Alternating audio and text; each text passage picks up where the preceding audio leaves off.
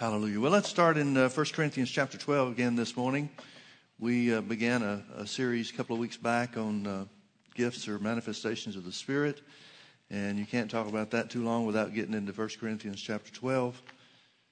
Paul, writing to the church, makes some interesting statements. It's interesting, the whole subject is interesting to me because there's very few places in all of Paul's writings that he refers to these things. And the biggest section that he identifies the manifestations or gifts of the Spirit is in a church that already had them in operation. And he's bringing some information and some correction to them and so forth. He starts off in 1 Corinthians chapter 12, verse 1, "Now concerning spiritual gifts, brethren, I would not have you ignorant." We made mention of the fact that the word gifts is in italics in this verse, which means the translators added it. In the original Greek, it reads like this: "Now concerning spirituals, plural, brethren, I would not have you ignorant." Well, you could well understand why the translators would feel the need to put something in there to help us understand what he's talking about. But the word spirituals in the Greek means things pertaining to and of the Holy Ghost. So he's literally saying, now concerning things pertaining to and of the Holy Ghost, brethren, I would not have you ignorant. It should be a great revelation to the church, for the church to realize that God does not want us ignorant about the Holy Ghost. Because I would submit to you that that's the greatest area of ignorance in the modern day church. But God doesn't want it that way. And in order to keep it from being that way, he gave us instruction. Now, not all the church believes the instruction. Not all the church believes the things that Paul wrote. And the church somehow has developed their own idea and their thinking. Some of these things are still in operation. Some of these things don't work today and so forth. But this is the way that God has provided a means for us to not be ignorant about things pertaining to the Holy Ghost. Now, it's also important for us to realize that everything in the 12th chapter of 1 Corinthians is pertaining to and of the Holy Ghost. And not all of it is about spiritual gifts. He talks about ministry gifts. The last part of the chapter talks about ministry gifts or ministry offices, prophets, apostles, and so forth. He talks about the body of Christ and how we work together and function together, or intended to work together and function together as the human body does. Different parts, but all working for the same goal. Well, that's pertaining to the Holy Ghost too. I think one of the greatest areas of ignorance in the body of Christ is the lack of understanding of how the Holy Ghost works in the body of Christ. In other words, that each part of us, each one of us is a part of the whole, the body of Christ, and each part has a specific and separate function. And if you don't do your part, then the body doesn't work right. If I don't do my part, then the body doesn't work right. And these are things that pertain to the Holy Ghost. And they're just as supernatural as the spectacular or the things that give us goosebumps. It's all pertaining to the Holy Ghost. So Paul continues trying to alleviate or overcome the ignorance that's in the body of Christ. He says in verse 4, he says, "Now there are diversities of gifts with the same Spirit. There are differences of administrations, but the same Lord. And there are diversities of operations, but it's the same God that worketh all in all. But the manifestation of the Spirit is given to every man to profit withal."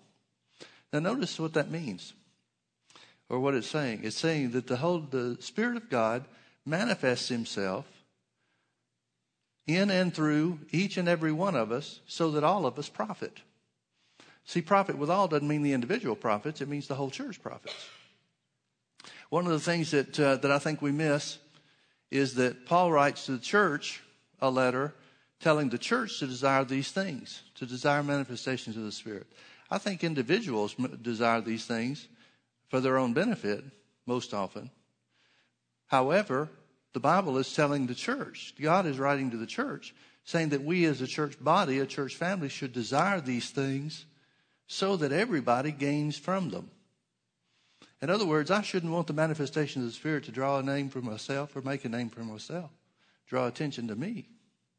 I should want the manifestation of the Spirit to operate the way that God wants so that the church is benefited and the church prospers. In other words, God wants to make a name for the church, not the people in it, individuals in it.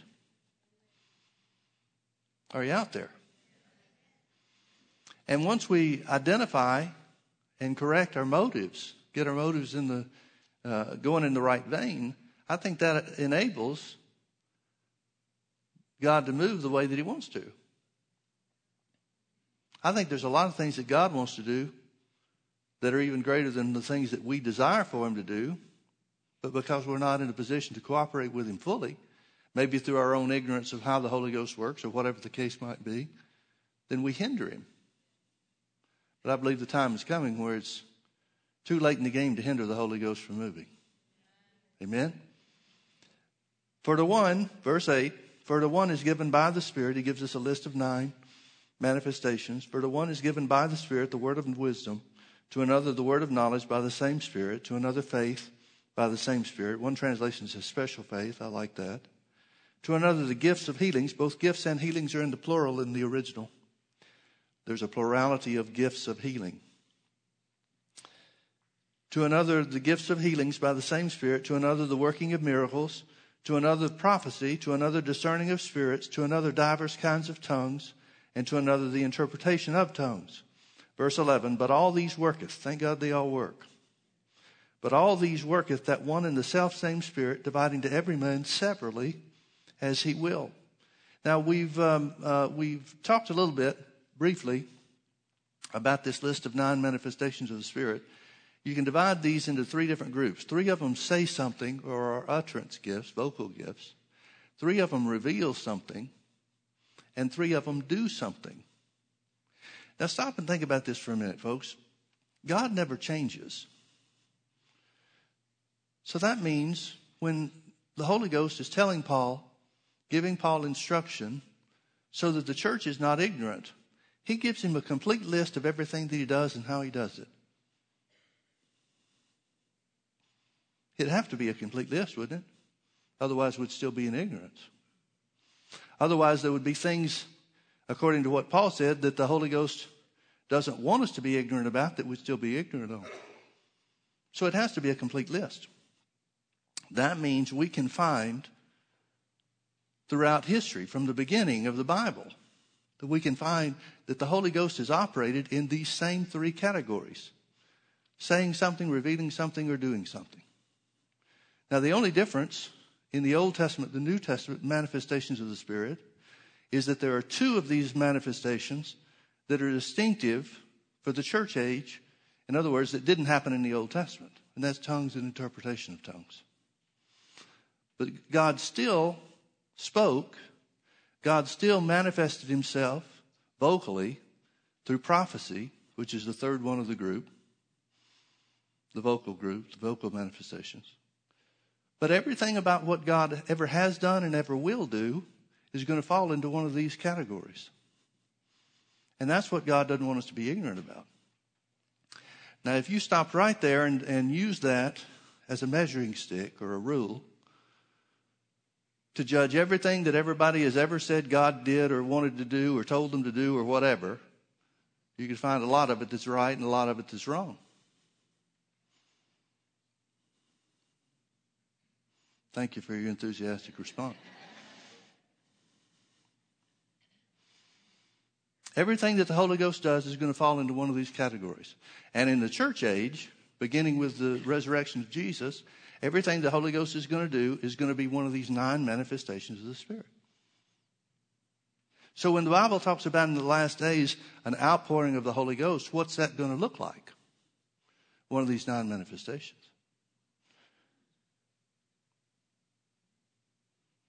It means the Holy Ghost is going to move. According to James 5:7, Jesus is waiting to come back for the church. Well, what's he waiting on? He's waiting on the precious fruit of the earth, the harvest of people. Well, what's going to bring about that harvest of people? The early and the latter rain, which is always a type of the moving of the Holy Ghost. How's the Holy Ghost going to move to bring about this precious fruit of the earth in these 9 manifestations of the Spirit? When we pray, Lord, move, what are we praying? Do these 9 manifestations. Manifest yourself in these 9 ways. Now, if anybody's praying for something outside of that, which a lot of people do, they're praying contrary to the will and the purpose of God. Knowing these things, at least for me, knowing these things help me to pray more effectively and more specifically according to the plan and purpose of God. Amen? In other words, we should expect the further and further we get toward the end times, or into the end times, I believe we're already there, the more and more we should expect these 9 manifestations of the Spirit to be in operation. And in fact, there's no excuse for them not to be in operation. Hello? That has to be true, doesn't it? Well, we started talking about these 9 manifestations of the Spirit last week, and we talked about the word of knowledge, which is a divine revelation of certain facts in the mind of God. Now, it has to be either past or present tense facts or information. You can't have knowledge of the future. The future would be the word of wisdom and not the word of knowledge. And we talked a little bit about it. If you were with us, we'll remind you just briefly. One of the examples that we used was when John was on the island of Patmos and he received the revelation. What we know is the book of Revelation. Well, the first part of the revelation that he received was information to deliver to the 7 churches. And Jesus revealed to John facts, information, specific and detailed information about things that were going on in each of those 7 churches. Well, how would John know since he's in the Isle of Patmos? How would he have that information to write down in the letter to send to those churches? It had to be divine revelation. It had to be divinely given. It's information that he wouldn't have otherwise. We talked about a couple of other examples. We talked about in 1 Samuel chapter 9 where Samuel revealed to Saul that his father's animals were found. Saul had gone to the prophet because he'd been searching for days for the animals that were lost from his father's possession. And when he got there, Samuel told him the plan of God for him to be king, which would be a word of wisdom, a future event. But then he revealed to him that the animals had already been found and had been found 3 days ago, and now everybody's looking for him. Then in the next chapter, 1 Samuel chapter 10, it tells us about how that when the time came for a public coronation, or choosing for Saul to be king, the lot fell upon him and nobody could find him. He already knew what was going on and he was kind of afraid of the whole thing. So he hid himself in the stuff. So everybody went to Samuel and asked, where is he? Asked the Lord, inquired the Lord to find out where he is. Well, the Lord told Samuel where he was and he revealed his hiding place. Well, God knows where everybody's hiding, doesn't he? But he didn't tell him where everybody was hiding. He just told him where the one person was hiding that they inquired about. In other words, it was a word of knowledge. Now, here's something that some people mistake. They think that it's the gift of knowledge, and it's not. There's a knowledge that you can gain and should gain through study of the Word of God. There's a knowledge of God and an acquaintance with God, a fellowship with God that comes from us spending time with Him in prayer. Those are the good things and right things, but they're not this manifestation of the Spirit. Just to use another example, it's like a lawyer. A lawyer goes to law school and does a lot of study, and he spends years and years and years in practice, honing his skills where the law is concerned. Well, if you go to the law office, if you set up an appointment with a lawyer, you don't go in to find out everything he knows. You go in to find out what specific information he has that covers your case or your situation. In other words, you want a part of his knowledge that he's gained through learning and experience. Well, in the same way, a word of knowledge is not knowledge of everything. God just shows you a part, or the Holy Ghost manifests Himself to show you a part of what God knows that you don't know. Amen? We also talked about in 2 Kings chapter 5, the story of Naaman the Syrian who went down to receive healing from leprosy. So he was told by the little slave girl that was in his house about Elisha the prophet down in Israel. And so he goes and seeks his healing. Elisha doesn't even come out of the house. He sends word to him. And here's a great man. He was captain of the army of Syria. And he came down with a lot of people with him and a great entourage and, great importance attached to his position and so forth. And Elisha doesn't even go outside the house. He just says, well, tell him to go dip in the Jordan River 7 times.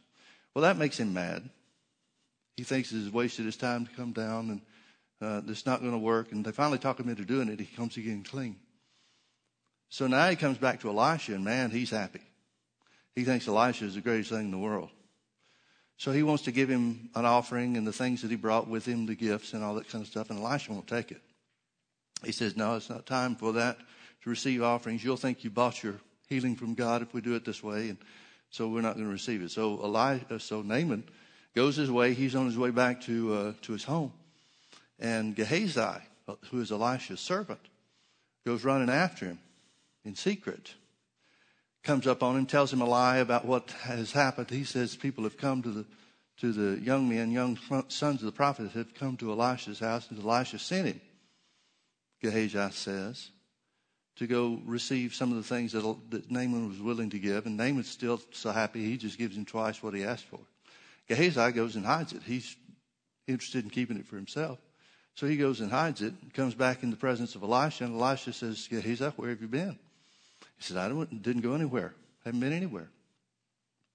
And Elisha says, went not my heart with you when you joined yourself to Naaman's chariot? Now, it's interesting the way that he says that. He says, it was like I was there too. Now, how would he know that Gehazi had gone? Or it makes it seem like he saw it at the time that it happened, which would be a present tense event. How would Elisha know that this had happened if not by revelation of the Holy Ghost?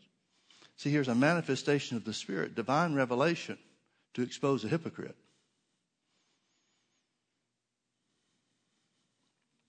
I wonder if God still exposes hypocrites today. That's scary. Well, the end result is Naaman's leprosy attaches itself to Gehazi and never leaves his family. Now, you'd have to think about it from Gehazi's standpoint. How stupid would you have to be to try to pull that off? But on the other hand, the fact that he did try, the fact that he had been with Elisha for some time and tried to make it work to his advantage, try to steal, he knows that Gehazi knows that Elisha doesn't know everything that's going on. Or else he wouldn't even have tried that. In other words, the prophet, even the person that stands in the prophet's office, only knows what God reveals to him. There's the manifestation of a word of knowledge. Now turn with me over to 2 Kings, chapter 6. Here's another Old Testament example of the word of knowledge. We'll start reading in verse 8. It says, Then the king of Syria warred against Israel and took counsel with his servants, saying, In such and such a place shall be my camp. And the man of God sent unto the king of Israel, saying, Beware that thou pass not such place, for there the Syrians are come down. And the king of Israel sent to the place where the man of God told him, and warned him of, and saved himself there not once or twice. In other words, he's making military plans. The king of Syria is making military plans. And Elisha receives a word of knowledge from the Lord, divine revelation from the Lord, about what those military plans are. And Israel saves itself from an ambush. And it said it happened several times, not just once or twice, but several times. So it says in verse 11, Therefore the heart of the king of Syria was sore troubled for this thing, and he called his servants and said unto them, Will you not show me which of us is for the king of Israel? In other words, who's the spy? Somebody's telling our military plans to Israel. And one of the servants said, It's interesting to me that over and over again you find that the servants know more than the kings. I wonder if that's still the case today. And one of the servants said, None, my lord, we don't have a spy. But Elisha the prophet that is in Israel tells the king of Israel the words that you speak in thy bedchamber. So here you see the word of knowledge in operation, a manifestation of the Holy Spirit to save the nation of Israel. Warning of the enemy's plans. Now there was let me tell you how modern day comparison or correlation example of this. There was a pastor This is some years ago, but there was a pastor in a small town that was the church had raised some money to put on a new roof onto the church building. And so he was helping out with the work. Some of the people in the church were involved in the work as well. They had hired some people, but they were doing some of the work to save money on the project. So the pastor's up on the roof helping put on the new roof and doing the things involved with that. And while he's up there, the Lord speaks to him and tells him that a certain member of his church at a certain address was gathering a petition among church members at that moment to oust him as pastor. Well, that's not what you expect when you go roofing. So he sat there for a minute, put down his tools, climbed down the ladder, got in his car, and drove to the address that the Lord told him. Knocks on the front door. Somebody comes to the door. It's a member of his church. They look surprised. And without waiting to be invited in, he just goes right through the front door into the middle of the meeting. Now, while he's there, or as soon as he walks in, he sees that the living room is full of church people. Leaders of the church, members of the church, and so forth.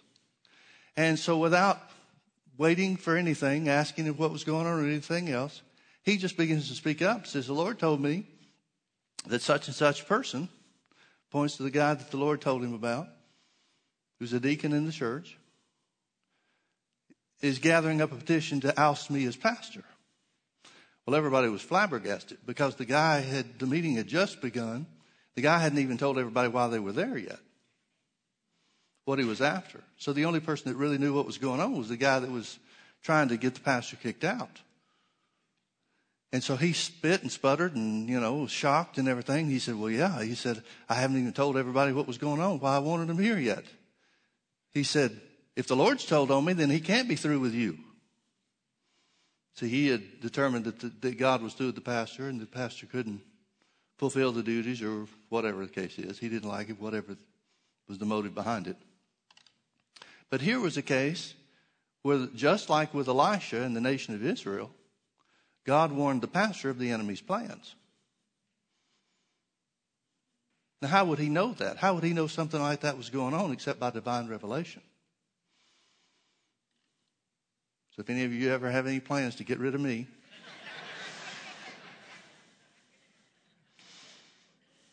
all I got to do is go up on the roof. Here's another interesting one. Turn with me back to 1 Kings chapter 14. 1 Kings chapter 14. This is in the days of when the nation of Israel was split in two, northern kingdom and southern kingdom. Jeroboam is the wicked king of Israel. And it says beginning in verse 1, at that time Abijah, the son of Jeroboam, fell sick. Jeroboam's the king of Israel.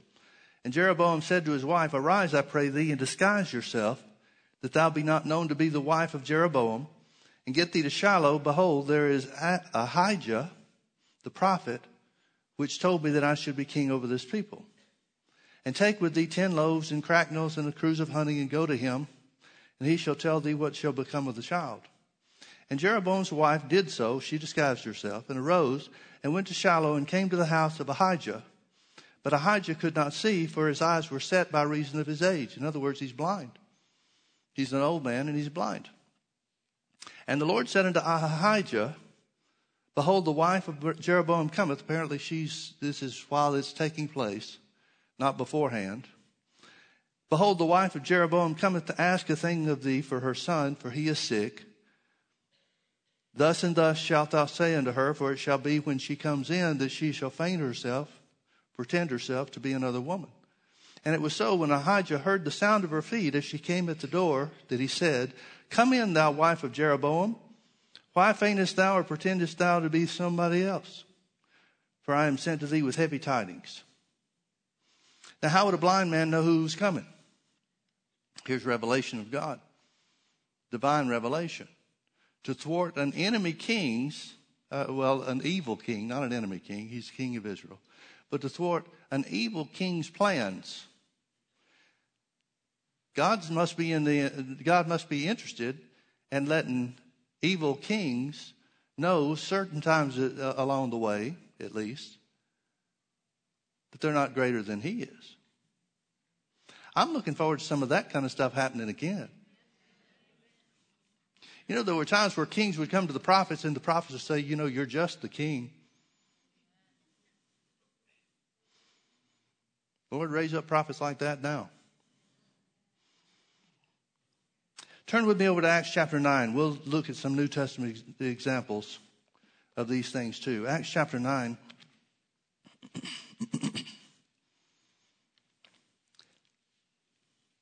Very seldom, it seems, from the examples that we have in Scripture, very seldom does the word of knowledge work or stand alone on its own. And here's the reason for me saying that.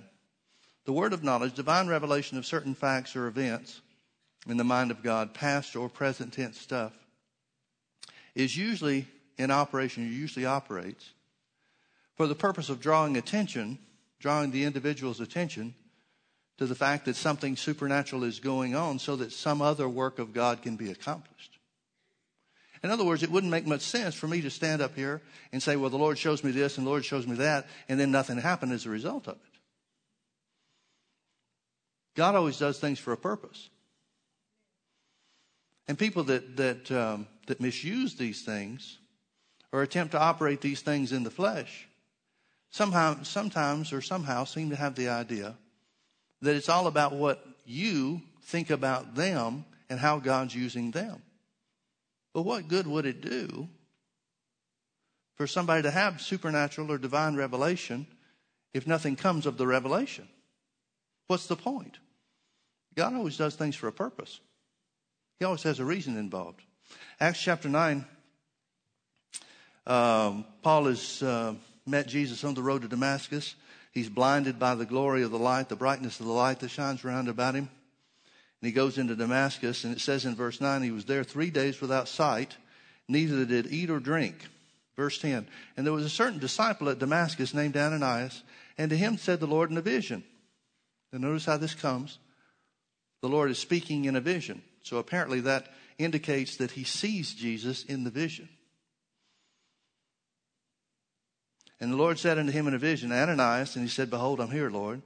And the Lord said unto him, Arise and go into a street which is called Straight. That's a location. And inquire in the house of Judas, specific place, for one called Saul of Tarsus, for behold, he prays. Now, how would Ananias know who's praying where? Except God shows him. Now, Ananias argues with the Lord a little bit. Well, let me finish what Jesus said. And has seen in a vision, past tense, has seen in a vision a man named Ananias coming in and putting his hand on him that he might receive his sight. Now, why would Jesus need to tell Ananias all this information? He tells him where he is, tells him that he's praying, tells him that he's seen in a vision something that hasn't happened yet. So the vision from Paul's standpoint, or Saul's standpoint, his name's not Paul yet, but from Saul's standpoint, the vision is future, which would be a word of wisdom. But the information that comes to Ananias is past tense. Paul has seen in a vision. It's already occurred. So it would be a word of knowledge for him. Isn't it interesting that the same vision could be two different manifestations of the Spirit, depending on who's being spoken of? Ananias argues with the Lord a little bit and says, Lord, I've heard by many of this man how much evil he has done to thy saints at Jerusalem. And here he has authority from the chief priest to bind all that call on thy name. Let me give you my interpretation of what Ananias said. He said, Lord, if this guy's blind, we've heard about him, he's persecuting the church. Blind is a good thing for him, isn't it? But the Lord said unto him, now here he moves into future. Here's the word of wisdom in operation. Now think about why the word of knowledge came. The word of knowledge came to Ananias to show him the supernatural nature so that the plan of God could be accomplished. Ananias has heard about Saul and the fact that he's there to persecute the church. And so he would need some kind of supernatural operation to go against what he thinks, which he identifies, should be the way things go. He thinks We need to leave Saul in the condition that he's in until he gets this information. The Lord says unto him, Go your way, for he is a chosen vessel unto me to bear my name before the Gentiles and kings and the children of Israel. For I will show him how great things he must suffer for my name's sake. In other words, he says, I've got a plan for him. It's a great plan. It's going to be tough for him. I don't know if that factors into Ananias' willingness to go. Oh, well, okay, if it's going to be tough for him, then I'll go. But the word of knowledge brings factual information to him so that the plan of God can be accomplished. There was a church that was decided that they were going to try to evangelize their city. It's a smaller city, not a real big place, but it's several thousand people. And so they started canvassing. They got a big map of the city and started canvassing and going door to door, trying to witness to people. They did that for several weeks and got nobody saved. It just wasn't working. They had the right heart, the right motive, wanted for the right things, but it just wasn't working. So the pastor's wife, which was heading up the pastor's wife who was heading up the outreach, said and it was mostly other ladies in the church that were involved. She got them together and said, listen, before we go out like we've normally been doing, since we haven't gotten any results, let's stay back and just pray. Find out where God wants us to go. Because there have to be hungry people in our city. So they did. They wound up sitting and at the church and praying for about an hour. And after that period of time, the pastor's wife had a vision. And in this vision, she was standing on a certain street corner in her city. She saw the sign, the corner signs that showed the intersection of the city, the two streets coming together, so she knew where it would be. Or she knew where to look up on the map to find out where it was. And then after she saw that, she turned in the vision, and she saw a house just one or two doors down from the intersection. She saw the street number, and so she knew what house it was. And now she's standing in front of the house. It was an old converted house that had turned into a fourplex or several different apartments. So she went into the house in the vision, went up the stairs, turned to the right, and the apartment on the right. So that's all she knew, and she stopped. That's where the vision ended. So she told the ladies that she was praying with, she said, look, I've just seen something. She said, I don't know what it means, but let's see if we can find this place. So they got out the big church, the big city map that they had at the church. Found the intersection, found out how to get there. And so she and one of her partners in this ministry endeavor went to the location. Saw it just like it was in the vision. Parked the car, got out. She said, that's the house right there. Went up into the doorway where it was kind of opened as a lobby area. She went up the stairs, the first door on the right that she saw in the vision. She knocked on the door and she heard somebody's voice kind of feebly call out, come in. So she came into the room, and as soon as she stepped into the room, there was a lady on a couch on the other side of the room, far side of the room. And this lady on the couch meaning a little bed thing, she was laying down. And this lady started screaming.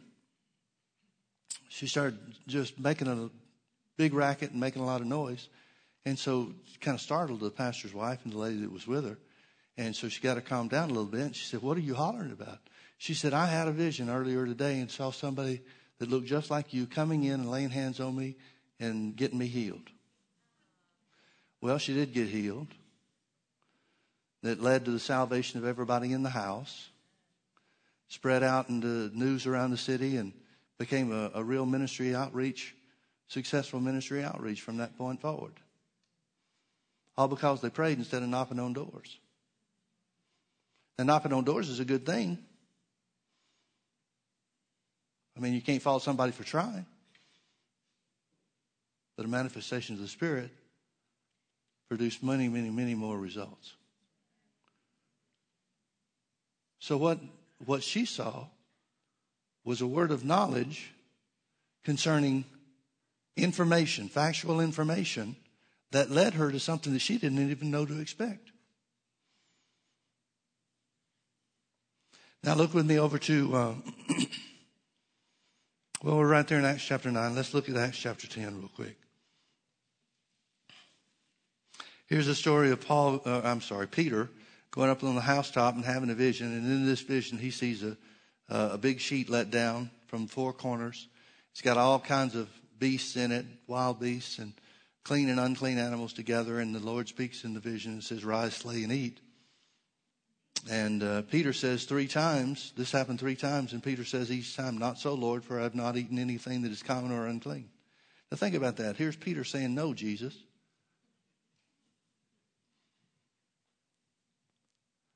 I think that's more common than we'd like to admit.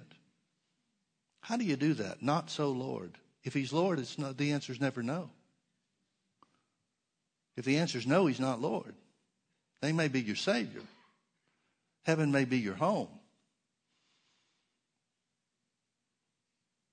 But no, Lord doesn't work. Because if he's Lord, the answer is always yes. But Peter apparently hadn't figured that out. Not so, Lord, for I've never eaten anything that is common or unclean. Verse 15, and the voice spoke again the second time. What God has cleansed, that call not thou common. This was done 3 times, and the vessel was received up again into heaven. Now notice verse 17. Now when Peter doubted in himself what this vision which he had seen should mean. See, a lot of times people think that if something supernatural happens, you're going to know instantly and everything's going to be clear and everything's going to unfold before you. It didn't for Peter. Peter doesn't know what this means. He knows it's a supernatural occurrence. He even knows Jesus was involved. He answered him, not so, Lord. So he knows it's of God. But he doesn't have a clue what it means. So while Peter doubted in himself what this vision which he had seen should mean, behold, the men which were sent from Cornelius' house had made inquiry for Simon's house and stood before the gate and called and asked whether Simon was surnamed Peter, were lodged there. This is part of the vision that Cornelius has had the day before, where the angel told him to send to Joppa, to a certain place where Peter was, and asked for Peter, Simon Peter. So that now they've arrived.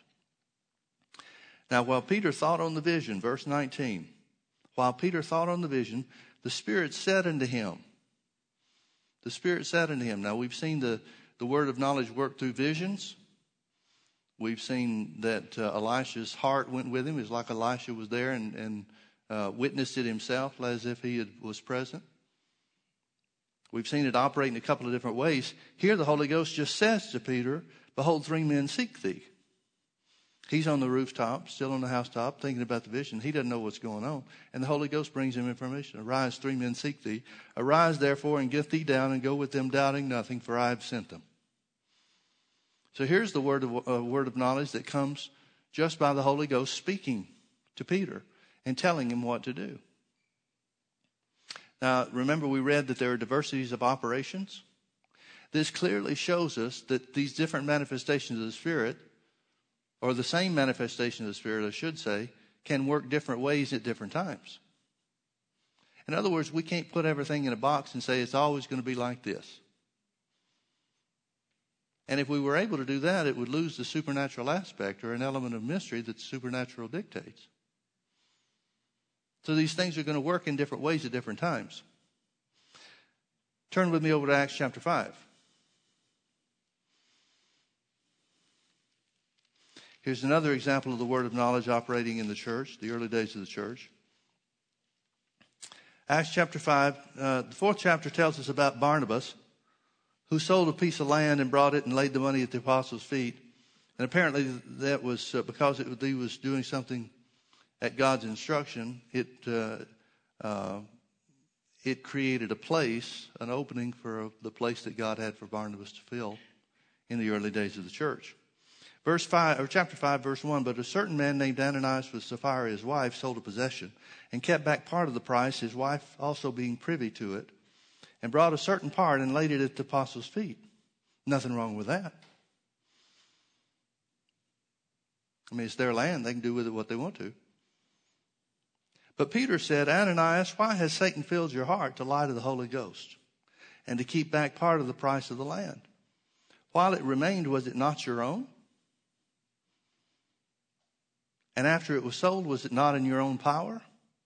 Why hast thou conceived this thing in thine heart? Thou hast not lied unto men, but unto God. And Ananias, hearing these words, fell down and gave up the ghost, and great fear came upon all them that heard these things. Now apparently, and I'll prove it to you in just a moment, but apparently Ananias is trying to gain the same kind of position or esteem that Barnabas gained by giving the price of the land that he sold, Barnabas sold, to the church. But he's trying to cheat his way in there. He's trying to give a little bit of the money or some part of the money that he sold the land for, but claim that he's giving it all. So you can see his motives are wrong. His motives are not in trying to bless the church. His motives are trying to gain something from his giving. And apparently that doesn't work with God. So it says, Ananias heard these words and fell down and gave up the ghost. He died. And great fear came on all them that heard these things. And the young men arose, wound him up, and carried him out and buried him. And it was about the space of 3 hours after when his wife, not knowing what was done, came in. Folks, I want you to know their church services went at least 3 hours. 3 hours later, she comes in. Things are still going on. Don't complain about me preaching long. And Peter answering, she came in. She didn't know. She hadn't heard. Isn't that amazing? Nobody ran to her house to tell her what had happened to her husband. Church was different in those days, I guess.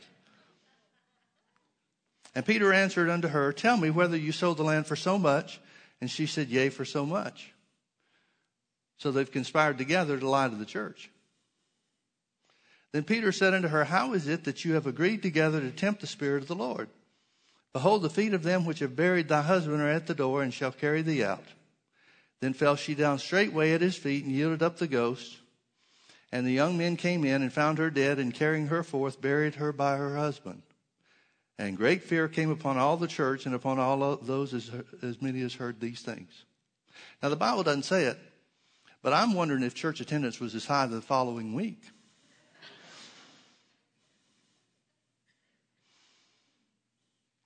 Folks, here you see a word of knowledge. There's no way Peter would have known anything about the price of the land or what they're doing with the gifts or whatever else except by divine revelation.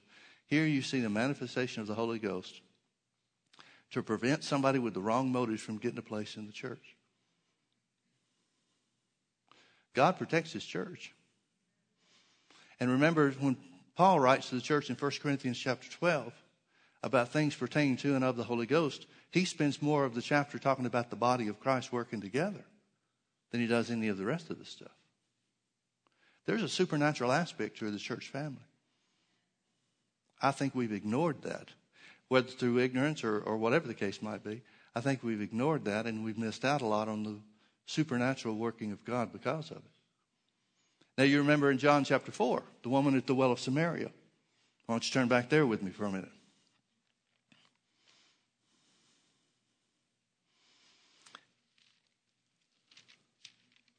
Here's an example of the word of knowledge in operation that brings information to a woman of her need of a Savior. Jesus was at Jacob's well, and there came, verse 7, there comes a woman of Samaria to draw water, and Jesus said unto her, give me to drink. For his disciples were gone away into the city to buy meat. And then said the woman of Samaria to him, how is it that thou, being a Jew, askest drink of me, which am a woman of Samaria? For the Jews have no dealings with the Samaritans. Jesus answered and said unto her, if you knew the gift of God, and who it is that said to you, give me to drink, you would have asked of him, and he would have given you living water. But Jesus is talking about salvation. She's at a well, so she's thinking natural water. The woman said unto him, sir, thou hast nothing to draw with, and the well is deep. From whence then hast thou this living water? Art thou greater than our father Jacob, which gave us the well, and drank thereof himself, and his children, and his cattle? Jesus answered and said unto her, whosoever drinketh of this water shall thirst again. But whosoever drinketh of the water that I shall give him, it shall be in him a well of water springing up into everlasting life. Again, he's trying to explain about salvation. The woman said unto him, sir, give me this water, that I thirst not, neither come hither to draw. She's thinking naturally. She's thinking, well, if I have water that I never need anymore, then look at how much time I can save and not have to come carry water day after day after day like I do. Jesus said unto her, go call your husband and come hither. The woman answered and said, I have no husband. And Jesus said unto her, thou hast well said, I have no husband. For you have had 5 husbands, and he whom thou now hast is not your husband. And that thou said truly. Now, before we go any further, let me point out something. This idea that young people have and have had for a long time about marriage is not important, just living together. We love each other, so we're going to live together. In the eyes of God, we're married just the same as if we had a ceremony. Jesus just blows that out of the water. Jesus says living together is not the same thing as having a husband. He said, you've had 4 husbands, and the guy you've got now is not your husband. So living together is not the same thing as being married in the eyes of God. Now the woman responds and says, Sir, I perceive that thou art a prophet. Now what was it that caused her to recognize Jesus was a prophet? He's been talking about salvation and living water and so forth up until that point in time. He's identified that he's somebody special because he said, if you knew who I was if you knew the person that was asking you for water, then you'd ask him for the living water. He's already identified, I'm not your average guy. But it was only when there's a manifestation of the Spirit concerning her life that she stops and realizes, hey, there's something that's going on here. God's trying to get something across to me. She said, Sir, I perceive that thou art a prophet. And then she asked about the place to worship and stuff like that. And Jesus says to her in verse 23, the time is coming and now is. The hour is coming and now is. When the true worshipers shall worship the Father in spirit and in truth, for the Father seeketh such to worship him. Verse 24, God is a spirit, and they that worship him must worship him in spirit and truth. Spirit and truth is not soul and truth. Spirit and truth is not body and truth. If there's one thing the church world is ignorant of in these last days, it's how to worship from their spirit. Don't go on the Christian radio station and expect to find worship in spirit and truth. Find a lot of soul stuff. Find a lot of fleshly stuff. Find a lot of songs about how we feel about God. That's not spiritual worship. Everybody's got their own ideas about God, and they sing them. I guess they make a lot of money with their songs. But that's not what God's looking for. God's looking for people to worship him from their spirit, independent of their feelings, independent of their mind, but from their spirit. That doesn't mean you turn your mind off. That means you train your mind to think according to the truth of God's word.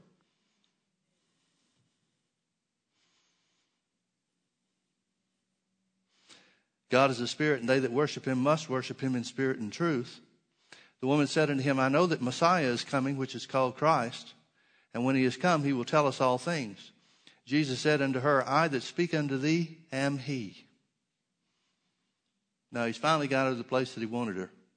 And look at what it took to get her there. Divine revelation.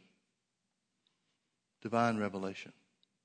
I wonder if God's still in the business of divine revelation to convince people of their need for a Savior today. I'm running out of time, so let me cover a couple real quick. Turn with me over to John chapter 5. Well, we're right there. John chapter 5. Notice the story of the man at the pool of Bethesda. Most of the word of knowledge that we see today is in connection with people calling out folks that have conditions of sickness or disease and healing resulting. I know that, and I haven't seen it for years, but I know that it used to be on the 700 Club. Pat Robertson would be used in this way a lot. Richard Roberts was used in this way on his TV shows in years past. I haven't seen either one of them in a long time, so I don't know if it's still the case or not. But they would be on their set on the TV show, and they would be impressed by the Holy Ghost to say there's somebody with a certain condition, whatever it is, cancer, whatever. The Lord is healing you now. And then they would write or read the testimonies of people that wrote in and said, when you called this out, this happened to me and now I'm healed, and so on and so forth.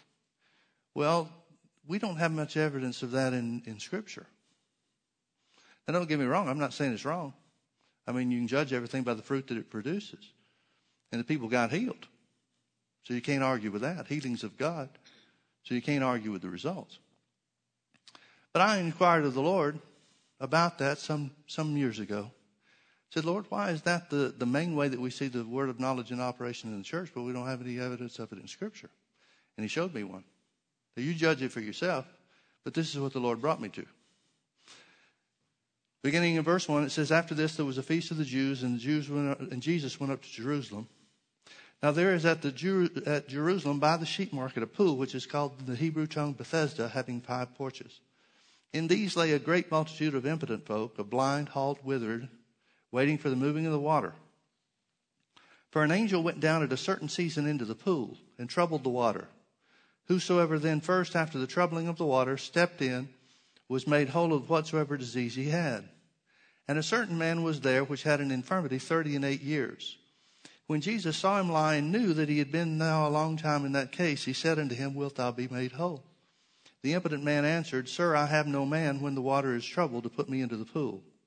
But while I'm coming, another steps down before me. And Jesus said unto him, Arise, take up your bed and walk. And immediately the man was made whole and took up his bed and walked, and on the same day was the Sabbath. Did you see it?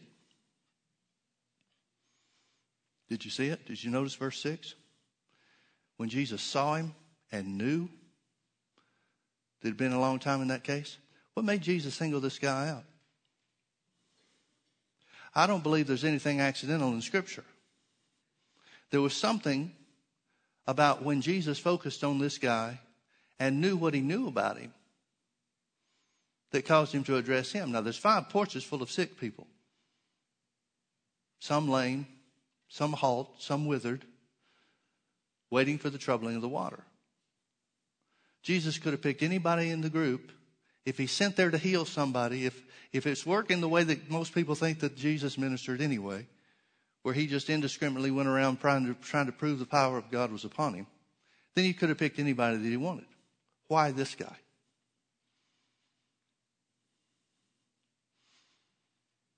Now we know from what he asked him that the first thing Jesus looks for with him is the first thing Jesus looks for with you and me, and that's faith. He asked him, will you be made whole? He's giving him an opportunity to say what he believes. Instead, the guy tells him his problem. Faith doesn't talk about the problem. So this man was not healed on his own faith. He was healed by a manifestation of the Spirit.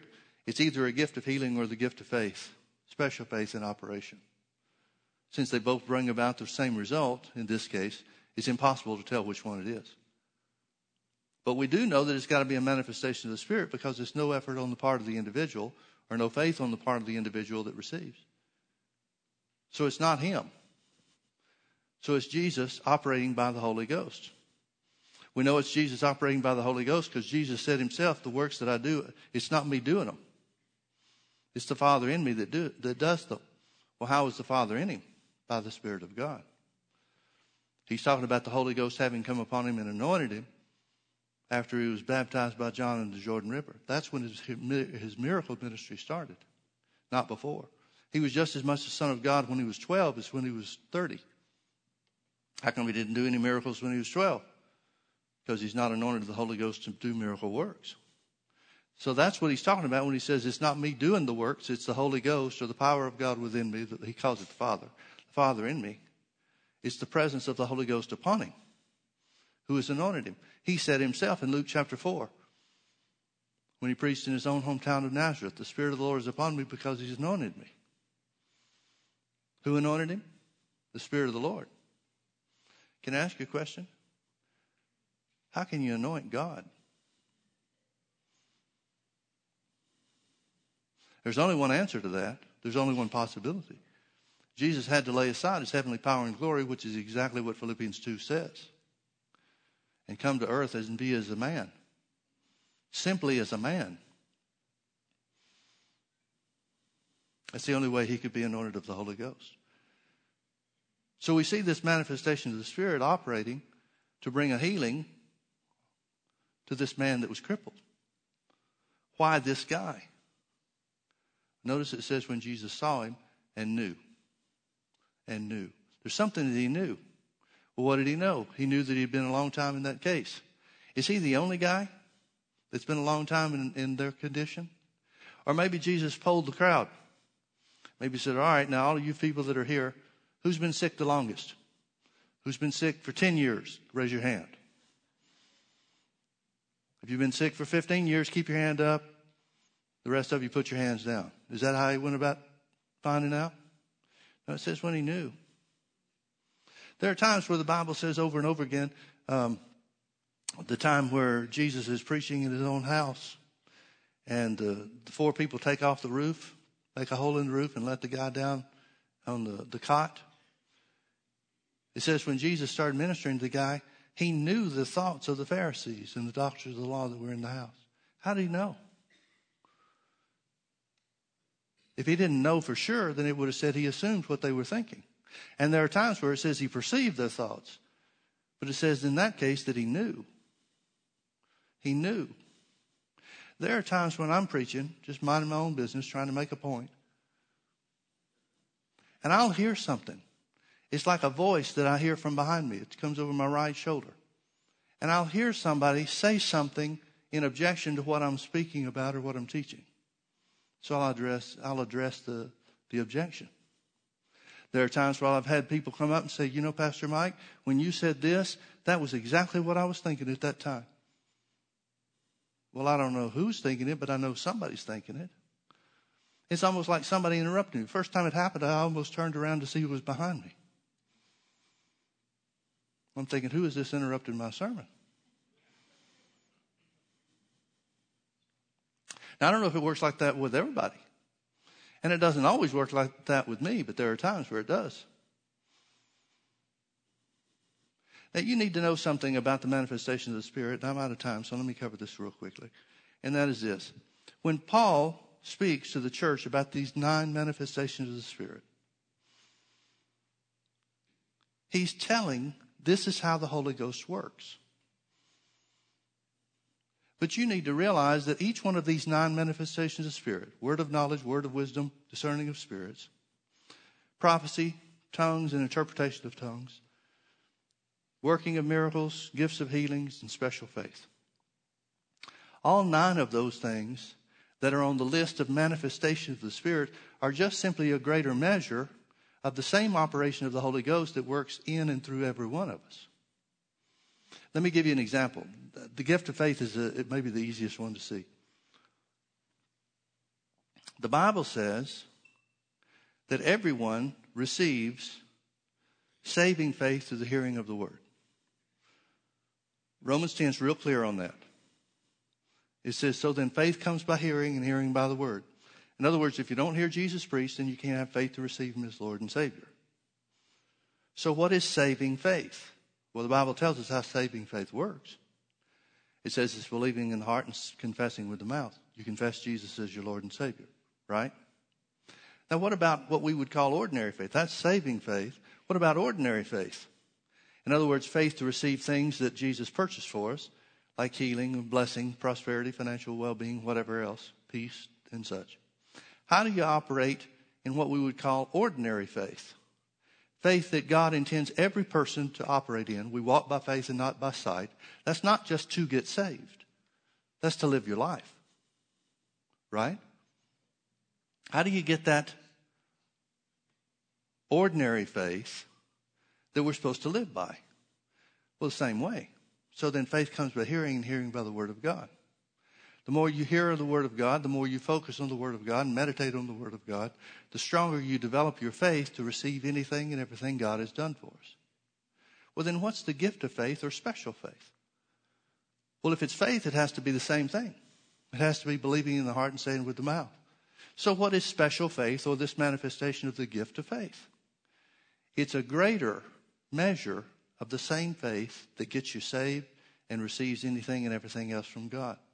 It's where you know that you know that you know. You may not be able to explain how you know, but it's a stronger manifestation of the Spirit that causes you to know that what you say will come to pass. We'll talk more about it when we get to that one on the list. But how could Joshua in the Old Testament command the sun and the moon to stand still? Is that saving faith? No, I can't find a scripture for that. Ordinary faith? No. Not one to cover that either. What is that? It's the gift of faith. How did Joshua know that he could do it? There's no explanation for that, folks. It had to be a manifestation of the Holy Ghost. It had to be something that God did for him, specifically for the sake of Israel winning the battle over their enemies at that point in time. The Bible goes on to explain that. It says there was never such a day as that one when God honored a man's word as his own. Well, what was that? I mean, if you ask Joshua about it, Joshua, how did you know you could command the sun and the moon to stand still? Well, I don't know. It just seemed like the thing to do.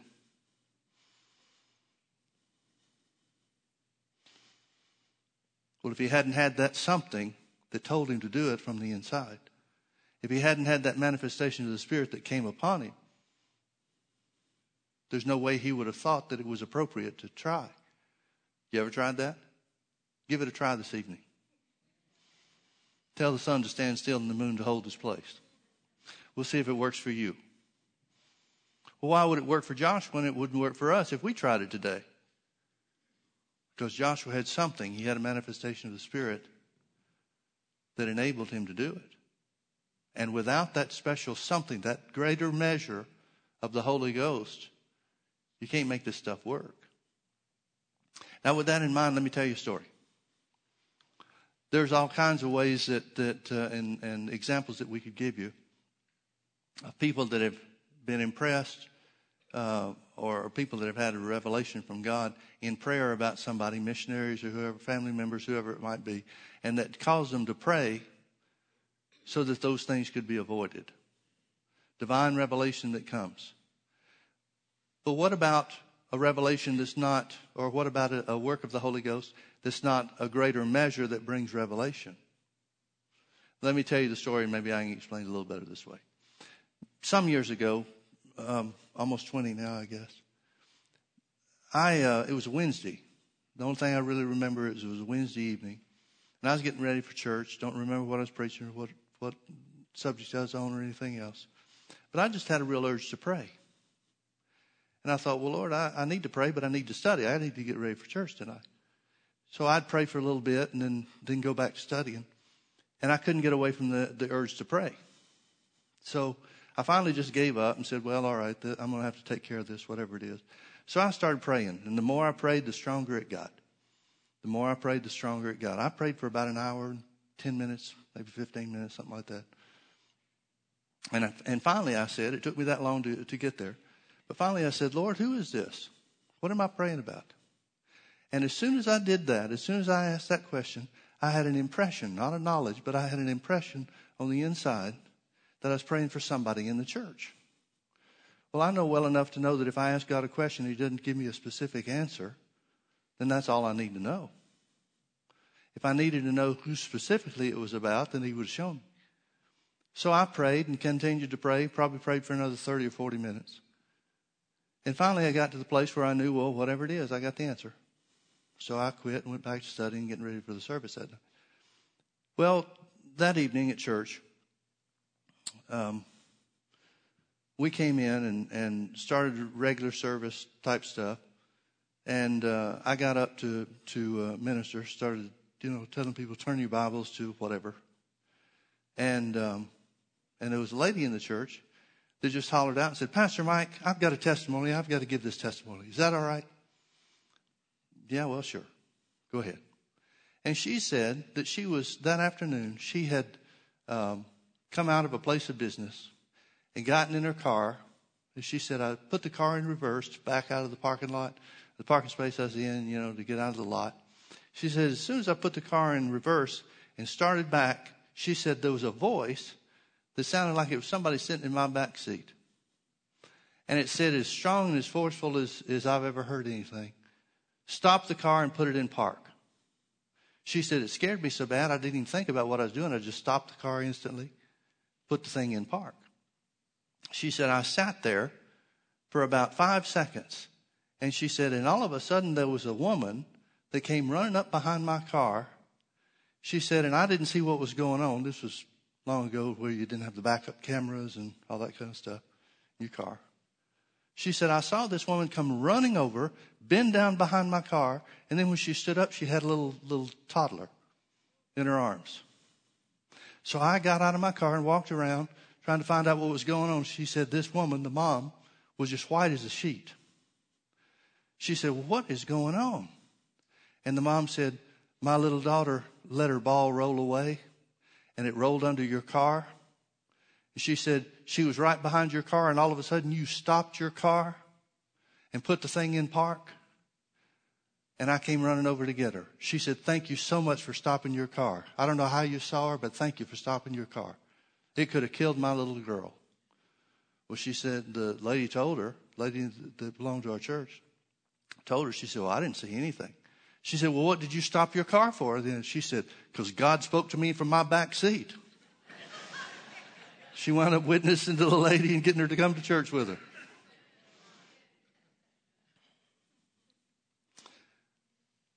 Now, folks, my point is simply this. Is it less supernatural that I had an urge to pray without knowing exactly what was going on than if I'd had a vision of the car running over this little girl and tried to pray to stop it? My point is very simply this. We need to yield to the work of the Holy Ghost, whether it's a small urge or whether it's a greater manifestation of the Holy Spirit. Because the results are always supernatural. They may not be as spectacular in the process, but it always brings about supernatural results. See, we've got the church world saying, well, why doesn't God do that kind of stuff today?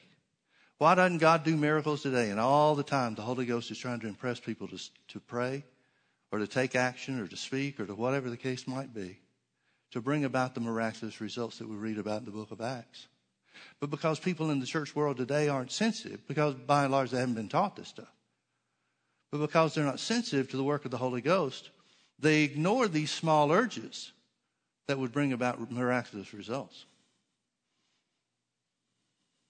Are you out there?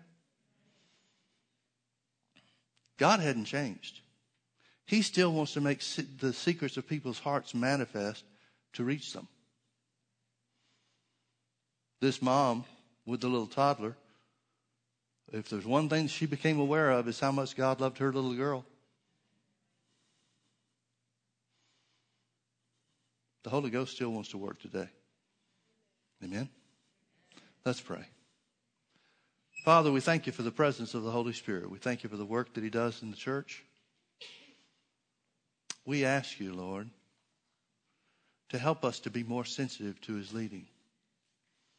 So that whether it's a small urge, a small impression, a still small voice, or the greater manifestation of one of these 9, we're in position to be used of you. And to allow your work to reach people. Father, we desire these gifts. We desire the Spirit of God to manifest himself. As a church, we desire these things. Certainly every one of us wants to be used, Father. But our motive to be used is to help others, not to be seen as something for ourselves. Not to make a name for ourselves, Lord. But so that the name of Jesus is magnified. So that your church, the body of Christ, is recognized as a place where the Spirit of God is alive and at work.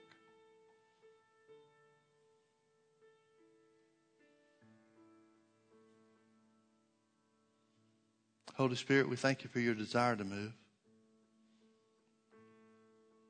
We declare by faith that you flow freely through us as individuals and through us as a church family as you will.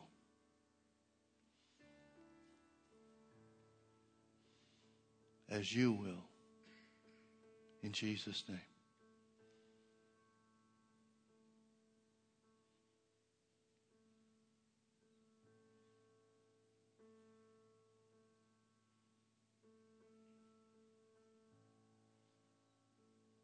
Hallelujah. Say it with me. The Lord is good, and His mercy endures forever. Amen. Amen. Well, God bless you. Thank you for being with us. Come on back and be with us tonight if you can.